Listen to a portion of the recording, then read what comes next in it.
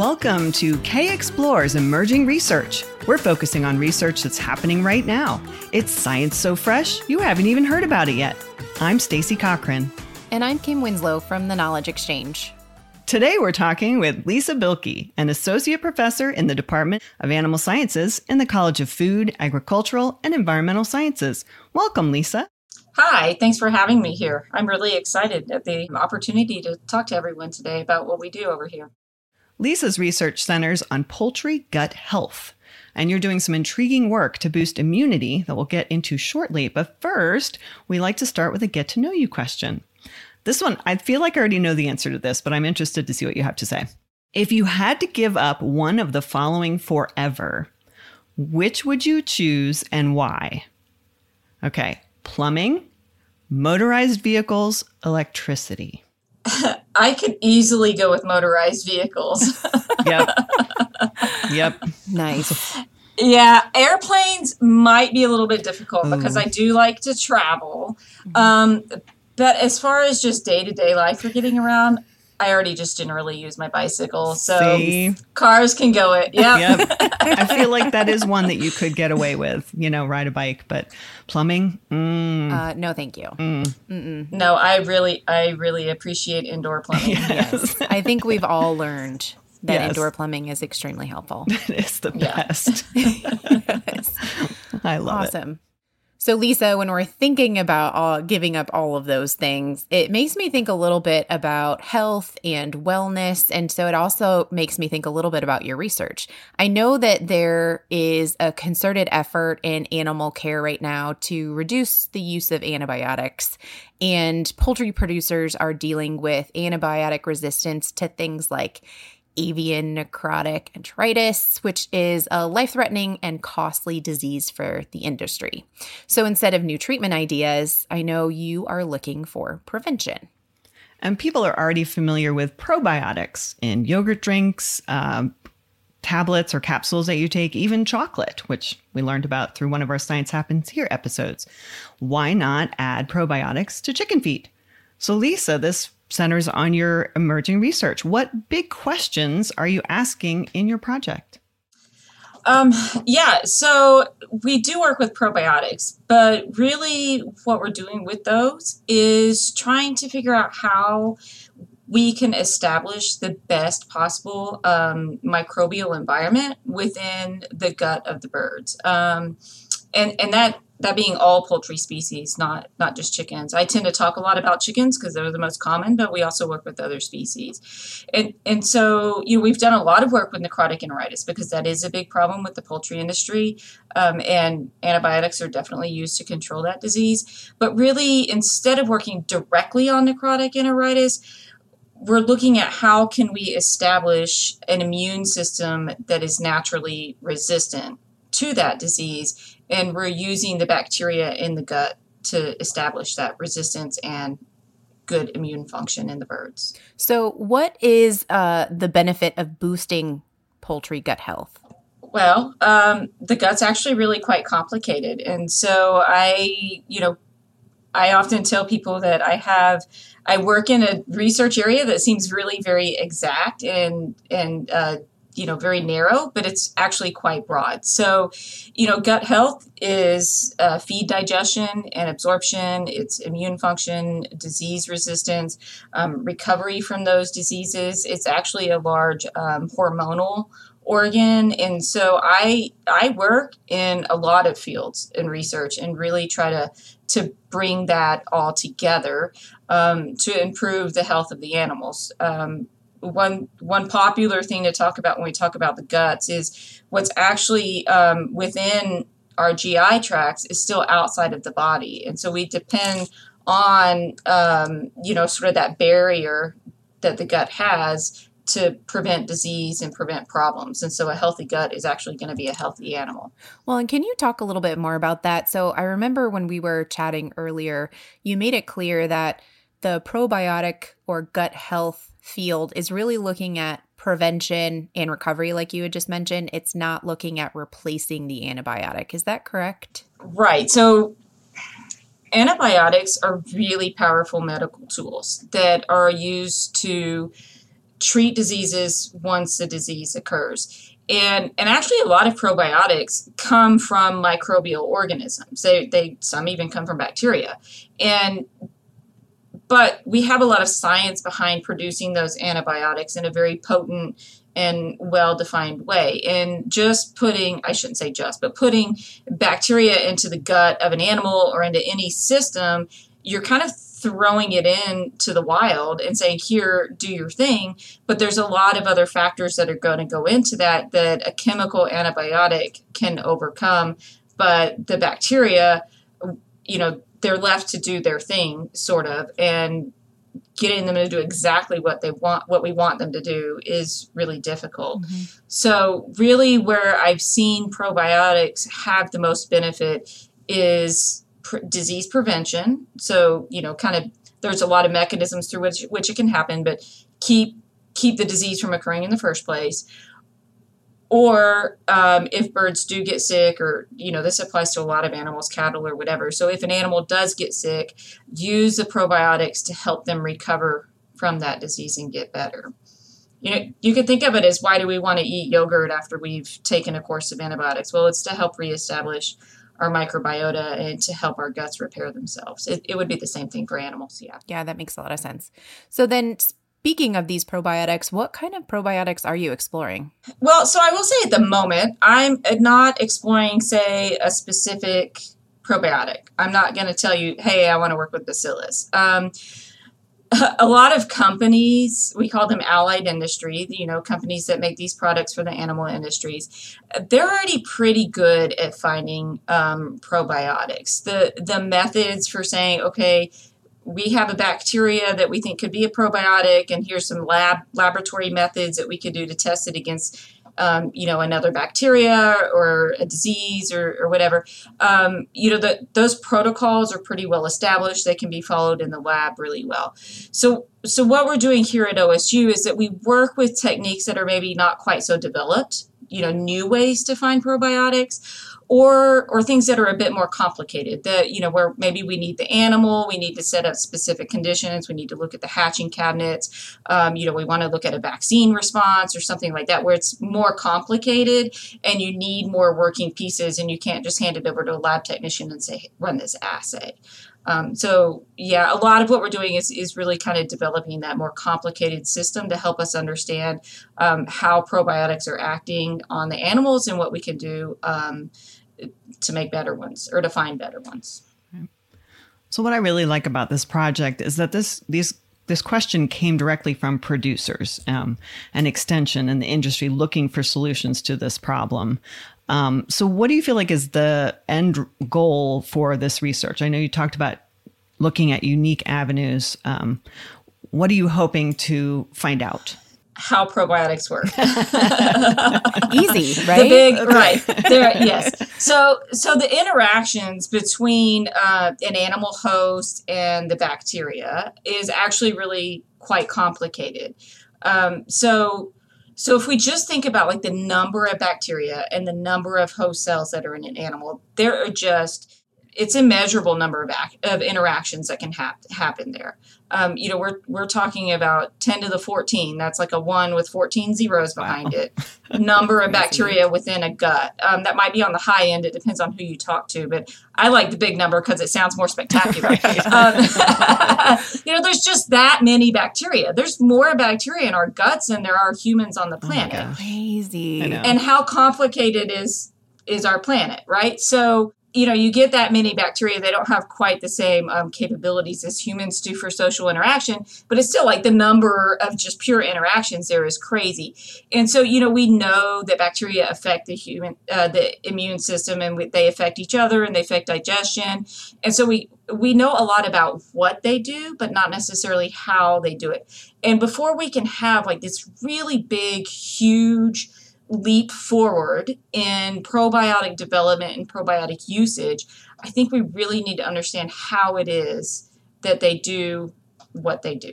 And there's quite a bit of research in that area. And so we've been working on that a little bit before I came to OSU, but it's been a really big focus since I got here, because of just the number of resources that are available at OSU that are easily accessible. And so we can start getting some of the bigger data and bigger pictures put together on it. So are you working with other groups then on this project, other collaborators?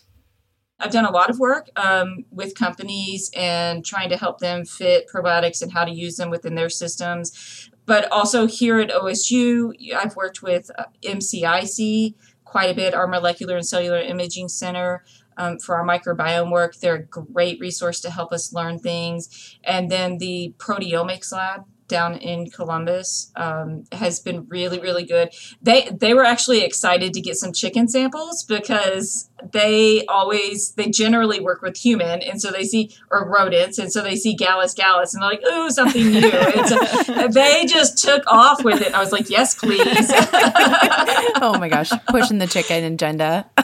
Love it. Yes. Yeah, but also it takes a lot of skills, just laboratory skills that I don't have. And that's my tendency to do things, is to just be like, hey, we're going to figure this out on the way.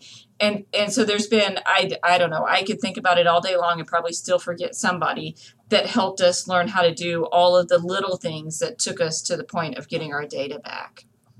Right. Well, and I'd love to learn a little bit. We keep talking about, where this work may go and the essence of the questions that you're asking. I'd love to hear the setup that you're hoping to achieve. What's the methodology and what are some of the basic questions you're going to be asking with that experimental or research process? So one thing that I think really gets a lot of students once they get into graduate school and start learning how science works is that we rarely have that big aha moment that just changes the world. Right. Yeah. That what we get are incremental gains, and when we look back at 5 or 10 years, we see like, oh, look how far we've come. Mm-hmm. And that's a great point. Right. Right. And we still need to be working towards that big aha moment. And so, when I think about it, I'm like, okay, where do I want to be in 10 years from now? Well, I really want to know, like, where in the production process do we need to be giving these probiotics? Like I said, companies really good at finding probiotics. There's a lot of companies that work with microbiota for a lot of reasons, and they're always scanning these huge libraries, and they're going to have stuff to come forward for research. But what do we do with it? And so one thing that's really been coming out lately that's really got me excited is how much we can change the bacteria in the gut of birds just applying it in the hatching cabinet or in the hatcheries when they're really, really very young. Mm-hmm. And understanding that the microbiota from the parent stock actually affects how well the probiotics are going to work as the chicks or ducklings or turkeys or whatever hatch. So, okay, so if we're going to go back to the parent stock, where do we need to be affecting the parent stock? Because as adults, their microbiota are going to be hard to change. And so really what I want to know, maybe it might take us 10 years to get there, how far back do we need to go in this production? Like into the breeding stock or the grandparent stock or the great-grandparents, like how far back do we really need to go? Yeah. But also to understand not just how far back we can go, but what can we change? And so this is getting into epigenetics type stuff. What can we change in our final production systems, the birds that are actually going to market? What can we change in them by affecting their parents, and where is that going to go? So I'd really, really like to see that, to have some of those breeder companies being able to say, okay, with our parent stock, based on their microbiota, we know you will have healthier production animals. I don't even want to say this because it's almost embarrassing, but which came first, the chicken or the egg? Where do we start? I'm sorry. I know that was terrible. I'm sorry. I'm embarrassed. But it's true. If you keep talking about it's a complicated answer. Going back. That's really fascinating, too, that you would think about the parent stock and how that would impact the next generation. Interesting. Well, yeah. And I'd love for you to give an example. We had spoken about some of the work that you've done and some of the impacts you've already seen using probiotics at these early life stages, and some of the impacts you've seen from parental, basically showing this pattern. So can you talk a little bit about some of what you've seen and some of what your previous research has really spoken to over these, like you had said, kind of building these trends over long periods of time? Yeah. So geez, it was probably 8-9 years ago.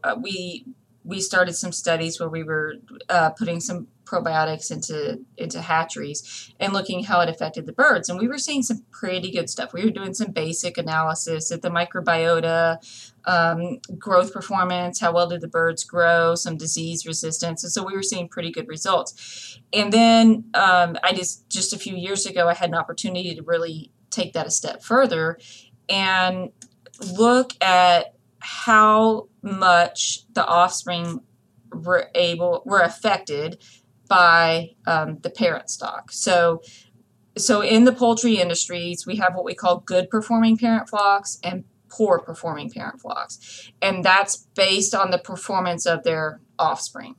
Okay. So we say good performing flocks, they put out offspring that do well, and poor performing flocks put out offspring that do poorly. So I had the opportunity to get fertile eggs from each of these two different types of flocks and do an experiment here. And this is where, we can do things that maybe companies can't do so well, and spray them with a probiotic and look at how much we could affect the bacteria in the offspring based on just the performance of the parent flock. And what we saw was that the good performing flocks, it was microbiome analysis. So their microbiome actually shifted and changed more than the offspring in the poor performing flock. And so what that tells us is that if we want to be able to change that microbiome in the offspring, we really do need to focus on the parent stock, that, it is affected by them. And we haven't made the connection yet, but I suspect we're going to go towards that performance of the offspring is greatly affected by the bacteria that are passed down from the parent stock. So cool. It's so interesting to see those types of patterns, and then what you do with, what those next steps might be for producers, for companies, et cetera. Right. Do you start taking care of those low performing stock and giving them probiotics to try to build them up to being a good performing stock? Right. Interesting. So what is your timeline? I know you said in 10 years, this is where I want to be. What is your timeline for this project? When do you hope to see some results? Boy, I'd like to be doing some field studies like next week, but a lot of pieces, right? A lot of pieces have to come together to make it happen. So I think in the next year or two, we'll be moving forward. So right now we haven't yet. We've only looked at the microbiome. We haven't looked at actual performance and vaccine response and all that stuff in the birds. So our next step will be to look at, okay, we changed the microbiome. Now what? And see how they do. And do the effects last, just beyond this day of hatch, and can they go further, and what happens? And so we have some background from other scientists and researchers that kind of work in this field to know what'll happen. And so I think in the next year or two, we'll have some studies to say, okay, the birds actually do better. Hopefully they do better. And then, from there, we have to step backwards and say, all right, what are we going to do to the parent stock? Those building blocks to try to get to that answer. Yep. Yep. And Lisa, when you find those results, will you typically take them to industry, so the companies that you're working with, or are they better suited for producers to apply on their own? Both. So a lot of times, if we're talking about the allied industries, the people that produce the probiotics and come up with the ideas, usually they're going to be more interested in our methods for testing it and testing what they have, or our methods for how do they figure out what they've got. And so I'm a big proponent of, if it's just a method, put it out there for the world to use it. Don't try to hold it close to my chest. This is for the good of not just the poultry industry, but the world. Sustainable, cheap protein, keep it coming. Share it out there if somebody can do good with it. And then whenever it comes to, say, the actual poultry producers, the farmers, the integrators, if anyone comes to me and wants help in learning how to apply these different products or ideas and methods, I'm all for it. Totally happy to work with them on it. Yeah, I'm a completely open book when it comes to that stuff. There's unless there's a reason for me to hold on to it, a legit reason, not just because I want to. Put it out there. Just there's no reason to hold it back. I rarely run into reasons to hang on this stuff. Sometimes it might be me just being scared of putting this out there and like, what am I going to do to these flocks? I'd like to see more information before we go there. But really, ultimately, it's their decision to do it, and they know the risks they're taking. So sure, I'm totally on board with it. Hey, Kim. Oh my gosh, don't tell me. Wait, speaking of collaboration, it's time for our Dream Big segment. Yes. Woo! Big cheer. Lisa, you know this is coming. If you had unlimited resources, funding, time, support, people, what big question would you like to research? Oh, well, the big question, I'm already doing it, right? I mean, I'm doing it. That's exciting. Going for it.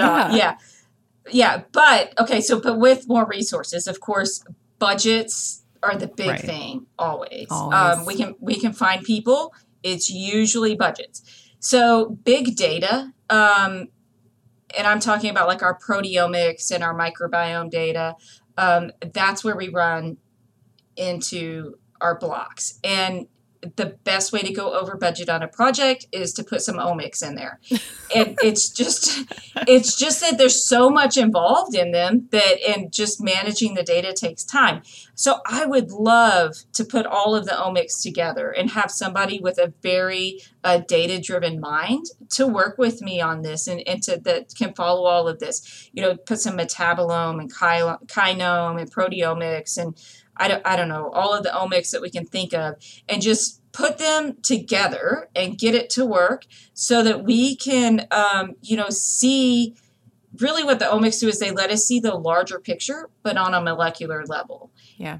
And so take some of this stuff that we know we can measure by taking body weights or growing bacteria or whatever, and see what's actually happening at the molecular level through these omics. I would just love to have a huge team together of people that could do that, and somebody that understands how to manage that data to make it happen. That's so cool. Yeah. Well, and speaking of which, so I typically ask what collaborators, who you would want to bring on your team. So obviously you would want someone to manage the data. Is there anyone else you would want to bring on board? Yeah. So, I tend to, if I want to work with somebody, I tend to just call them up and be like, hey, let's work. That's great. I love that. I've got an idea. Let's make it happen.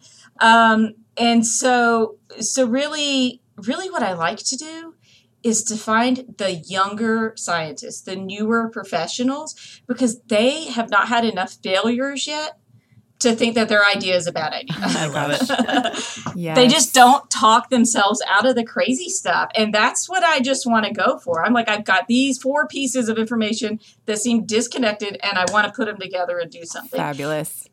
Yeah. And so, but it's really how we make the big stuff, the big gains, I think, and make good progress is to just be like, I don't care what the manuscripts, the articles out there tell me, or, what the person with 50 years of experience is telling me is going to go wrong with it. I want to just give it a try and do it anyways. Mm-hmm. And I think that younger scientists tend to really be good at just going for it. That's great. Mm-hmm.